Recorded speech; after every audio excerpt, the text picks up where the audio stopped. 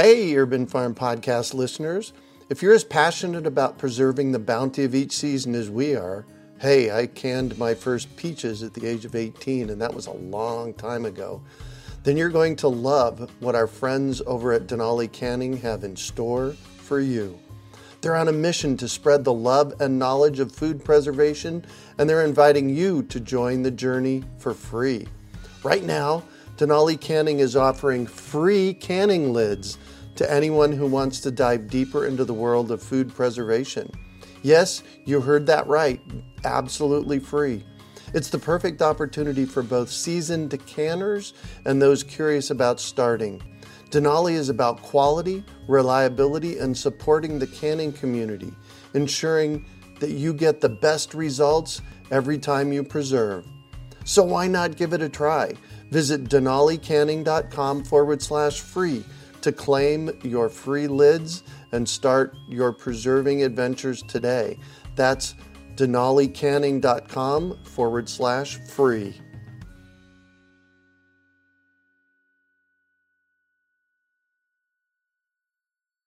Greetings, urban farmers, gardeners, and healthy food visionaries. Greg Peterson here, and welcome to the 283rd episode of the Urban Farm Podcast, where 3 days a week we work together educating and inspiring you to become part of your food revolution. Growing plants that thrive in your yard is a lot easier than you think. It starts with saving your own seeds and letting them remember what they already learned. Just text SEEDS to 33444 or visit iwanttosaveseeds.com and you will receive our free webinar on why seeds matter, why saving them is easy, and how you can save your own. Today on our podcast, we have someone who has studied the down and dirty details of soil. We're talking with Elizabeth Murphy about the importance of healthy soil. Elizabeth has a passion for growing food, which led her to a master's degree in soil science from the University of California, Davis, where she researched soil's organic matter storage and a farmer's ability to improve it. She was a faculty instructor at Oregon State University's Extension Small Farms program, where she taught and consulted with gardeners and farmers about best management practices to build healthy soils. Since 2006, Elizabeth has owned a half-acre garden in southern Oregon, which she considers her laboratory for experimenting with sustainable soil management and gardening practices for landscapes and vegetables. She is the author of Building Soil, a down and dirty approach, and currently lives in Tacoma, Washington. Welcome to the show today, Elizabeth. Yeah, thanks for having me. Absolutely. So I shared a bit about you. Can you fill in the blanks for us and share more about the path you took to get where you're at today? Sure. Well, my path really started early on. I was working on farms. I was working in the woods doing restoration. And no matter what I did, whether it was growing food or working in the woods, my questions, everything I did came back down to soil. There was a qualitative difference. When I worked on farms that really took care of their soil, there was more wildlife, there was more quality. Yeah, there was more happening in the natural world. And versus farms that didn't take care of their soils, you could really feel the difference. You could almost taste the difference in the food. And so that led me back to school, where I went to UC Davis to get a master's in soil. And I really took a deep dive into the small little microscopic world of soil, looking at the teeny tiny relationships, associations between clay particles and organic matter, this whole fascinating universe that we can't see with our naked eye. And we had a lot of funding for that work because of one really big, important constituent of soil, which is carbon, one of the drivers of climate change. Oh, yes, of course. So that was exciting, but taking that back out to a bigger level, I went back to work with farmers in my hometown in Southern Oregon. And I found that talking to farmers, talking to gardeners, teaching classes, people really, really wanted to know, people intuitively know that to grow good farms and good gardens, they needed to take care of the soils. Right. But a lot of people were confused about what to do. And I think that confusion comes from a lot of the alphabet soup we get in the soil tests and the fertilizer packages. And And so my mission really is to try to make soil an intuitive thing. And I think we can do that if we just change our perspective, change the way we look at the world around us and at soil in particular. Yeah. I have in my hands here, Building Soil, a down-to-earth approach. This is a pretty cool book. It's a beautiful one, and it goes in depth to a lot of things. So how did this book come to be? Because the picture that I'm seeing of you, you look pretty young to have written a book of this magnitude. Not that you couldn't do it. I'm completely on board that you did. This is an epic thing here to have created a book of such magnitude at such a young age. Tell me about that. Oh, well, thank you. First of all, I'm not that young. I just look young. But also, I think it really comes from a lot of on-the-ground, hands-on experience. I started farming and gardening at a pretty early age. My real hands-on connection that came before my academic career, I think is really, really what informs most of my work. Like I said, I really think there's an element of shifting our perspective, of putting yourself in the soil, of understanding nature and the ecosystems by being part of it. Sounds a little funny, but I think that when we imagine soil, like it's not that different than our taking care of ourselves, taking care of our children, taking care of our pets, taking care of our friends. So that's one element. And the other element is I did learn a lot after that experience, through my experience in Extension, working with farmers and taking that hands-on experience and that academic experience and seeing what really makes a difference, what's really important for people to become more successful in their growing operations and endeavors. So really distilling it down to what's practical, what's approachable, what can I take away and apply today that will help me. A Soil Growers Foundation. Let's talk about that. What do you mean by that? So the Soil Growers Foundation, I guess in a way it's a little bit of a play on words, but basically, every soil book you get, you have your first chapter that's kind of the ABCs of soil, talking about the stuff you learn in your first intro soils class, particle size and stuff like that. So in this chapter, I try to do my version of that, but I do really feel that a lot of soil book maybe delve a little bit too much into the academic. And so I wanted to keep things pertinent and provide that foundation that you need to have without getting too far in the weeds. So really, I think what's important there is to understand the components of soil, that soil's made up of these particles we can touch and feel and see, these broken down pieces of rock, but that even more importantly, soil's made up of these pockets between that material. So soil's not just a conglomeration of stuff, it's a conglomeration of stuff and all the space between the stuff, right? It's this living matrix. And I think it's important for people to understand that it's this living, breathing thing that goes far beyond when you pick up a few pieces of sand or a few pieces of clay and rub them between your fingers. So on page 16 of your book, you have a picture of a basketball, a baseball, and a golf ball. And that's to represent the different size of particles that are in soil. Can you tell us more about that? Sure. So I'll preface this by saying not to scale. And so sometimes I like to explain things in a way people can understand. And I think even though this illustration doesn't even represent the magnitude of difference between the sizes of soil particles, it does give us a visual indicator. And these three balls represent a relative size of a sand particle, which is represented by the basketball, a silt particle represented by the baseball, and a clay particle represented by the golf ball. And actually our clay particle probably would be better represented by a tiny, pinprick than a golf ball. But it gives us an idea. So, when we talk about the components of soil, the Soil Growers Foundation, 4 components of soil are the stuff, so the minerals that make up soil, the space between the stuff, the air and the water, and then the organic material, the living part of soil. So those are our 4 components. But in that stuff, in that material component, we have 3 different texture sizes. So that's sand, silt, and clay. And there's a vast difference in their size. Because of this vast difference in their size and their composition, they really, really act in dramatically different ways. And these are the particles that really determine the inherent characteristics of our soils. such as the ability to hold water, the ability to retain water, the ability to retain nutrients, the susceptibility to erosion, are determined by how much of each of these materials, these textural sizes, sand, silt, and clay, basketball, baseball, golf ball, that you have in your soil. Excellent. So how does one go about making healthy soil from unhealthy soil? That's a great question. So I like to start by saying it's a paradigm shift. There's not a recipe to make healthy soil out of unhealthy soil. I think to start bringing your soil to life, first of all, there needs to be a real paradigm shift in understanding that soil is alive.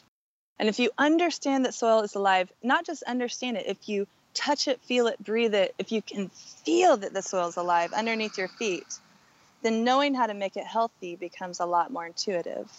So at this point, when we talk about making healthy soil, we think about what are the things that make any living thing healthy? What are the things any living thing needs to survive? And in this case, really, it comes down to a few basic things. We need air to breathe. We need water to keep us hydrated and perform so many functions in our body. We need food to give us energy. And last but not least, we need shelter. We need to be protected from exposure and from the elements.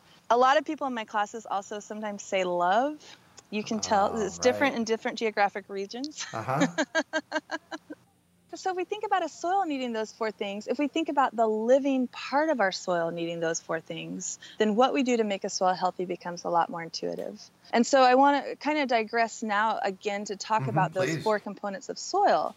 So we have our minerals, the material of the soil, our air, our water, and then we have our organic portion of the soil. And depending on your soil, that can be 1 to maybe 10% of the soil. So a small percentage of the soil. And of that organic portion, an even smaller percentage of that is actually alive. So maybe 5% of that 5% of organic material is alive. So a pretty small percentage overall of the soil is alive.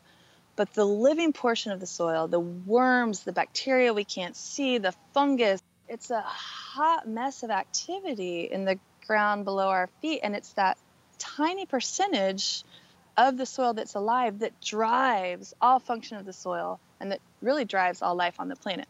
So when we talk about a healthy soil, we're talking about feeding, watering, making sure it has air, making sure it's sheltered, that living portion of the soil. So how do you go about feeding soil? It's a great question. Anything that is organic material is soil food. So organic material that is anything that was, is, once was, could be alive is composed of organic material that can feed the soil critters, can feed the soil organisms. And not all organic material is created equal. Oh, yes, of course. Any organic material is actually soil food. So one easy way to start feeding the soil is not to take that food away. So there's a habitual way sometimes of farming and gardening where we, at the end of a season, will take away all of the residue or all of the season's plants or all of the weeds. And maybe we take it to the compost pile to recycle it for next year. But in that process, we're actually taking away organic matter. So we're taking away soil food. So one question to ask yourself is there a way to return that material to the soil? And that's going to save you a lot of work. If it's already there, you don't have to take it away. You can find a way for the organisms to consume it and ingest it. Then you've closed that loop and you've saved yourself a step. So that's one important thing. And then there's more conventional ways that people feed soil, which is adding amendments, and that's great. Amendments are necessary and important. And an important amendment that people sometimes don't consider is actually adding some organic fertilizers, some more concentrated fertilizers, because if your soil is lacking in an important plant nutrient, then your soil is not going to grow healthy plants. And if you can't grow healthy plants, what are you missing? Those healthy plants are organic matter for the soil. So you're shortcutting the natural cycle of feeding the soil if you don't have those essential nutrients. So feeding the soil means growing plants. Nice. The roots of the plants that we grow contribute a huge amount of organic matter to the soil. So growing those roots, always maintaining some living cover of the soil, and then keeping those roots in the system, somehow digging your top residue into the system is a great way to feed the soil.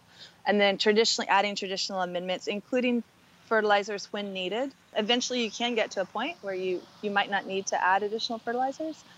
And then cover crops, going back to that keeping living plants in the system. Cover crops are my number one favorite way to feed the soil. Oh, yes. And there's some tips and tricks to how to do it, and they can intimidate people because it seems more complicated than it is. But if you ever have a gap, either in space or in time, in your garden or in your farm, throw down some cover crop seed, because what you're doing is you're capturing the energy of the sun, you're converting that into organic matter, you're capturing nutrients that might be lost from your system, you're pulling them up and retaining them, and then you're recycling them back into your soil to feed the soil when you cut those cover crops back in. Nice. So tell us, what is a cover crop? So a cover crop is also sometimes known as a green manure, and they're two words that are used somewhat interchangeably and are described based on their function.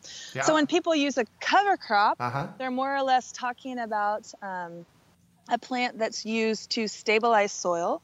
And when a person's talking about using a green manure, they're talking about a plant that's grown to do what we were just talking about, accumulate energy from the sun and nutrients to be returned to the soil. But basically, you're selecting from the same species. So a cover crop and a green manure are plants that are planted at different times during the year when you do have bare soil, both to protect the soil and also to feed the soil by dynamically accumulating organic material.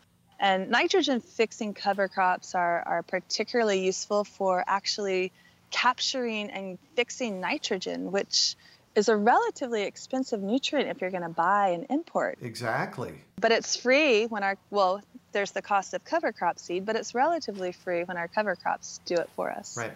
Wow. So what kind of seeds are we talking about here? So there's many different types of cover crops.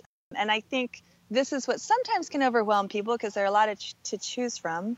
But different regions, you can always find a great guide for your region that talks about species that are especially good.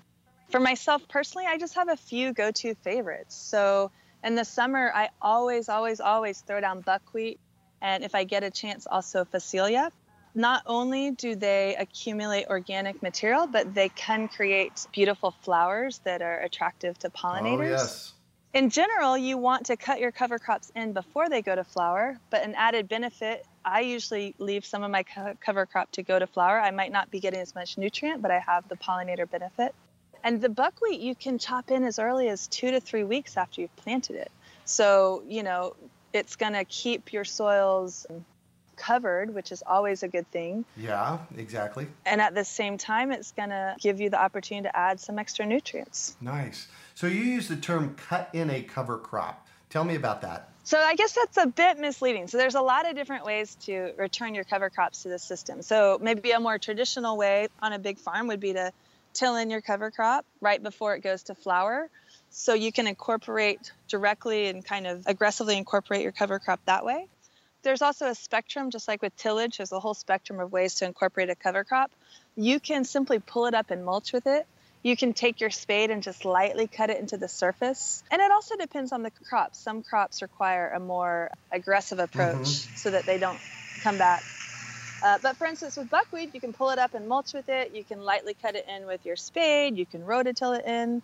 You can do a number of different things. You can smother and cover it with a sheet mulch. Oh, yeah. So it's basically the process of incorporating it back into the soil somehow, getting good soil to material contact so the critters can decompose it and return those nutrients, and preventing it from drying out in the sun, because when you dry material out in the sun, or when you leave it exposed to the atmosphere, that's when you actually get volatilization and you lose your nitrogen.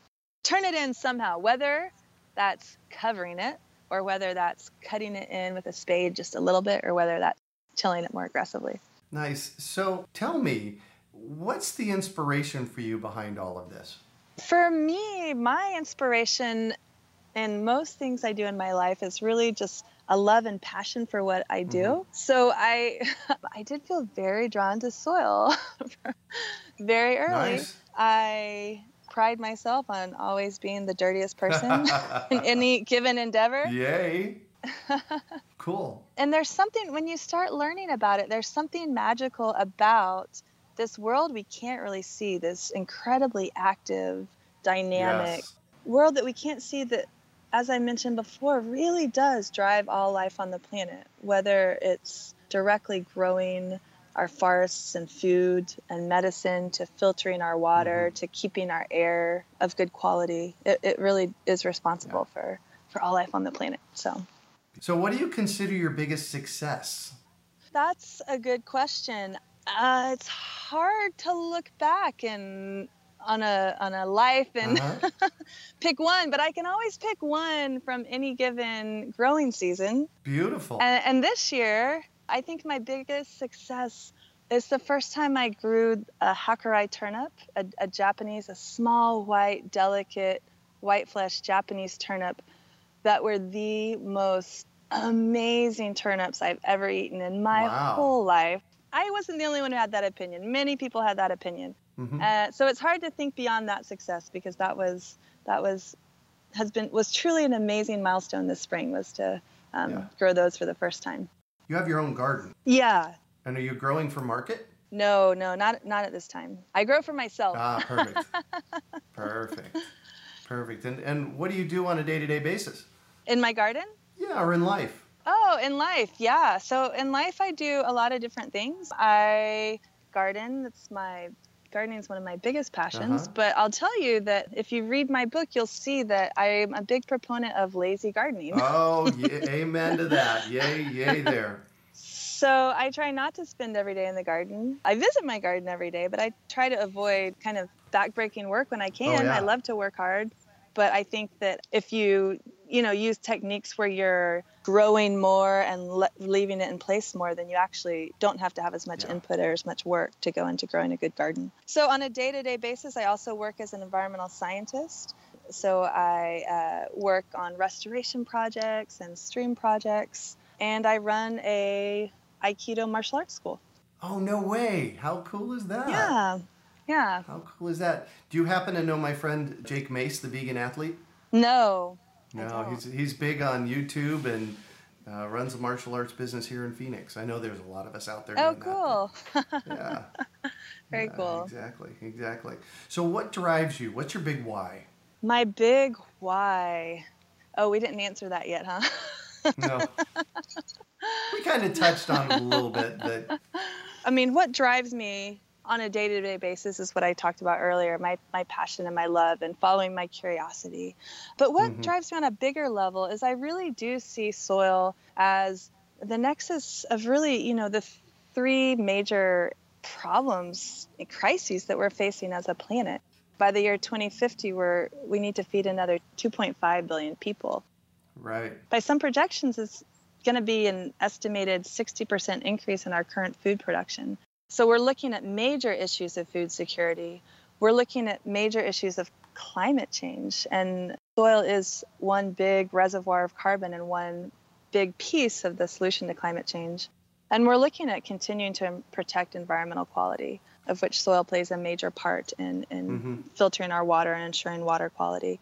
So I really see soil as the nexus of kind of the big three global crises we face in the next couple decades. And so I think it's not just important for us as farmers and gardeners to grow more food and better food and spend less on fertilizers and spend less time and labor doing it, but it's also really important what we're doing and how we're growing in our farms and gardens and how we're growing in the woods and the natural areas around our farms and gardens for the future of the planet. And why is it important to grow organically? Oh, well, organic production. So we didn't go into kind of do's and don'ts of soil-based gardening, but one of the major don'ts is pesticides. So if you think about the fact that you're trying to cultivate this life below ground, anytime you use a pesticide, and especially a broad spectrum pesticide, you're basically starting from scratch all over again. So in terms of healthy soil, bringing soil to life, pesticides are a big issue. Mineral chemical fertilizers are less of an issue in terms of destroying life below ground. You're not cultivating as much diversity and you can have some adverse effects. The real problem with chemical fertilizers is how they're applied and their negative effects on water quality and other environmental concerns. People tend to overuse or not have natural systems that can take them up even. So that's why it's important to grow organically, because it is this natural living soil that both accumulates carbon to help us adapt to climate change and also allows us to use less energy intensive forms of production. Nitrogen fertilizer, for instance, is a huge consumer of energy. It takes an enormous amount of fossil fuel driven energy to create nitrogen fertilizer. The same thing happens in the roots of leguminous plants, which is pretty incredible. that amount of energy can be generated by these rhizobia. That's why I think it's important to grow organically. I'm not hard and fast that you have to be organic to have positive impacts on the soil, but it certainly helps. Yeah, it certainly looks that way. That's right. So you mentioned it, do's and don'ts. Let's talk about some do's and don'ts. We still got a few minutes here. Sure. Okay, so some do's and don'ts and maybe some common misconceptions. I talk a lot about working with your organic soil, working with your living soil. I talk a lot about the fact that soil tests do not give us all the information we need as organic growers to understand the nutrients in our soil. But at the same time, I would say, do get a soil test. Really? What are we testing for? Do get a soil test, because a soil test is going to tell you if there's some glaring deficiency in your soil, some nutrient that you're really, really missing, with the exception of nitrogen in most areas. The other nutrients in our soil, a soil test is going to tell us if there's a glaring deficiency, in which case we need to correct that, because none of the other stuff we do is going to work unless we jumpstart and replenish that reservoir. What are we testing for? Unless you see there's a real problem that you can't figure out what's going on, you're going to be testing for your major macronutrients. So most soil tests are going to give you values for your NPK, your nitrogen, phosphorus, and potassium. Your nitrogen value in a soil test is not going to be that useful as an organic grower, but your phosphorus and potassium, if they give you big deficiencies, that's an indicator that you need to address that pretty aggressively. And then you're also going to test for additional macronutrients. Most soil tests give you magnesium, calcium, and so on. Another good thing to test for in your soil test, if you choose to add this on, is to get a read on your soil texture. Soil texture is not going to tell you how much of which fertilizer to add, but it will tell you what percentage of sand, silt, and clay you have, which is going to give you valuable information to know when, if you read my book or another soil book, it'll give you valuable information around how often do I have to water and why do I have to water that much? How do I fertilize and why do I fertilize that way? So some of the properties of your soil, you're going to be able to understand more if you know your soil texture. And the soil test will also tell you pH. There's other ways. You can also get a handheld meter to monitor that. And if you have big problems, a soil test, it's also not a bad idea, depending on your region, to test for issues of salinity or acidity. We have that problem here in the desert. I was thinking, and also to test for micronutrients. Right, exactly. But initially you're just testing for the big NPK, focus on the PK and the rest of your macronutrients. Well, and there's a really simple test that you can do to get the consistency of your soil with a jar and some water, right? Yeah, there is. It's not as accurate as your test, but you can, and I talk about it in my book, and you can find it on any of your favorite internet sites, but you can do a jar test, which is a simple settling time exercise. Sand settles out quicker than silt, which settles out quicker than clay because of their relative particle size. So you can get a read on what percentage of sand, silt, and clay you have by doing this sort of jar test where you let your soil settle out in water. Perfect. And any more on the do's and don'ts? Do promote beneficial organisms. Do not use pesticides. Just don't do it. I understand some producers, if they have major crop issues, might need to resort to that, but let it be a last resort. Do add compost and organics, and don't necessarily expect that they supply all the nutrients you need, especially when you're starting out. It takes a while to jumpstart your system to be able to rely entirely on internal processes. Do till or turn your soil when there's a real reason to do it. Don't just till without understanding why. So a lot of times we till reactively because we think that's what we're supposed to do, but really only do it when you need to. And do keep plants growing, keep planting, but don't let your soil sit bare, except in unique circumstances. It's better to have plants growing in the ground if you have the water. I know in Phoenix it might be a water limitation issue. That can be challenging. Well, excellent. In other places, keep plants growing. Excellent. Well, thank you for that. That was a lot of good data. So if you could recommend one book for our listeners, what would it be and why? Well, so this book is not related to soil or gardening. No, that's all right. But I'm a huge science fiction fan, and one of my favorite, well, it's actually a trilogy, is His Dark Materials by Philip Pullman. I was thinking it does have a relation to soils, because in these books, you're cutting through the layers between worlds and you're passing between worlds. And I think that's a little bit like what it takes to shift your paradigm when it comes to soils, because you're having to cut between worlds and see the world in a really different way when you start to see it from the perspective of living soil organisms. Perfect. What was the name of the series again?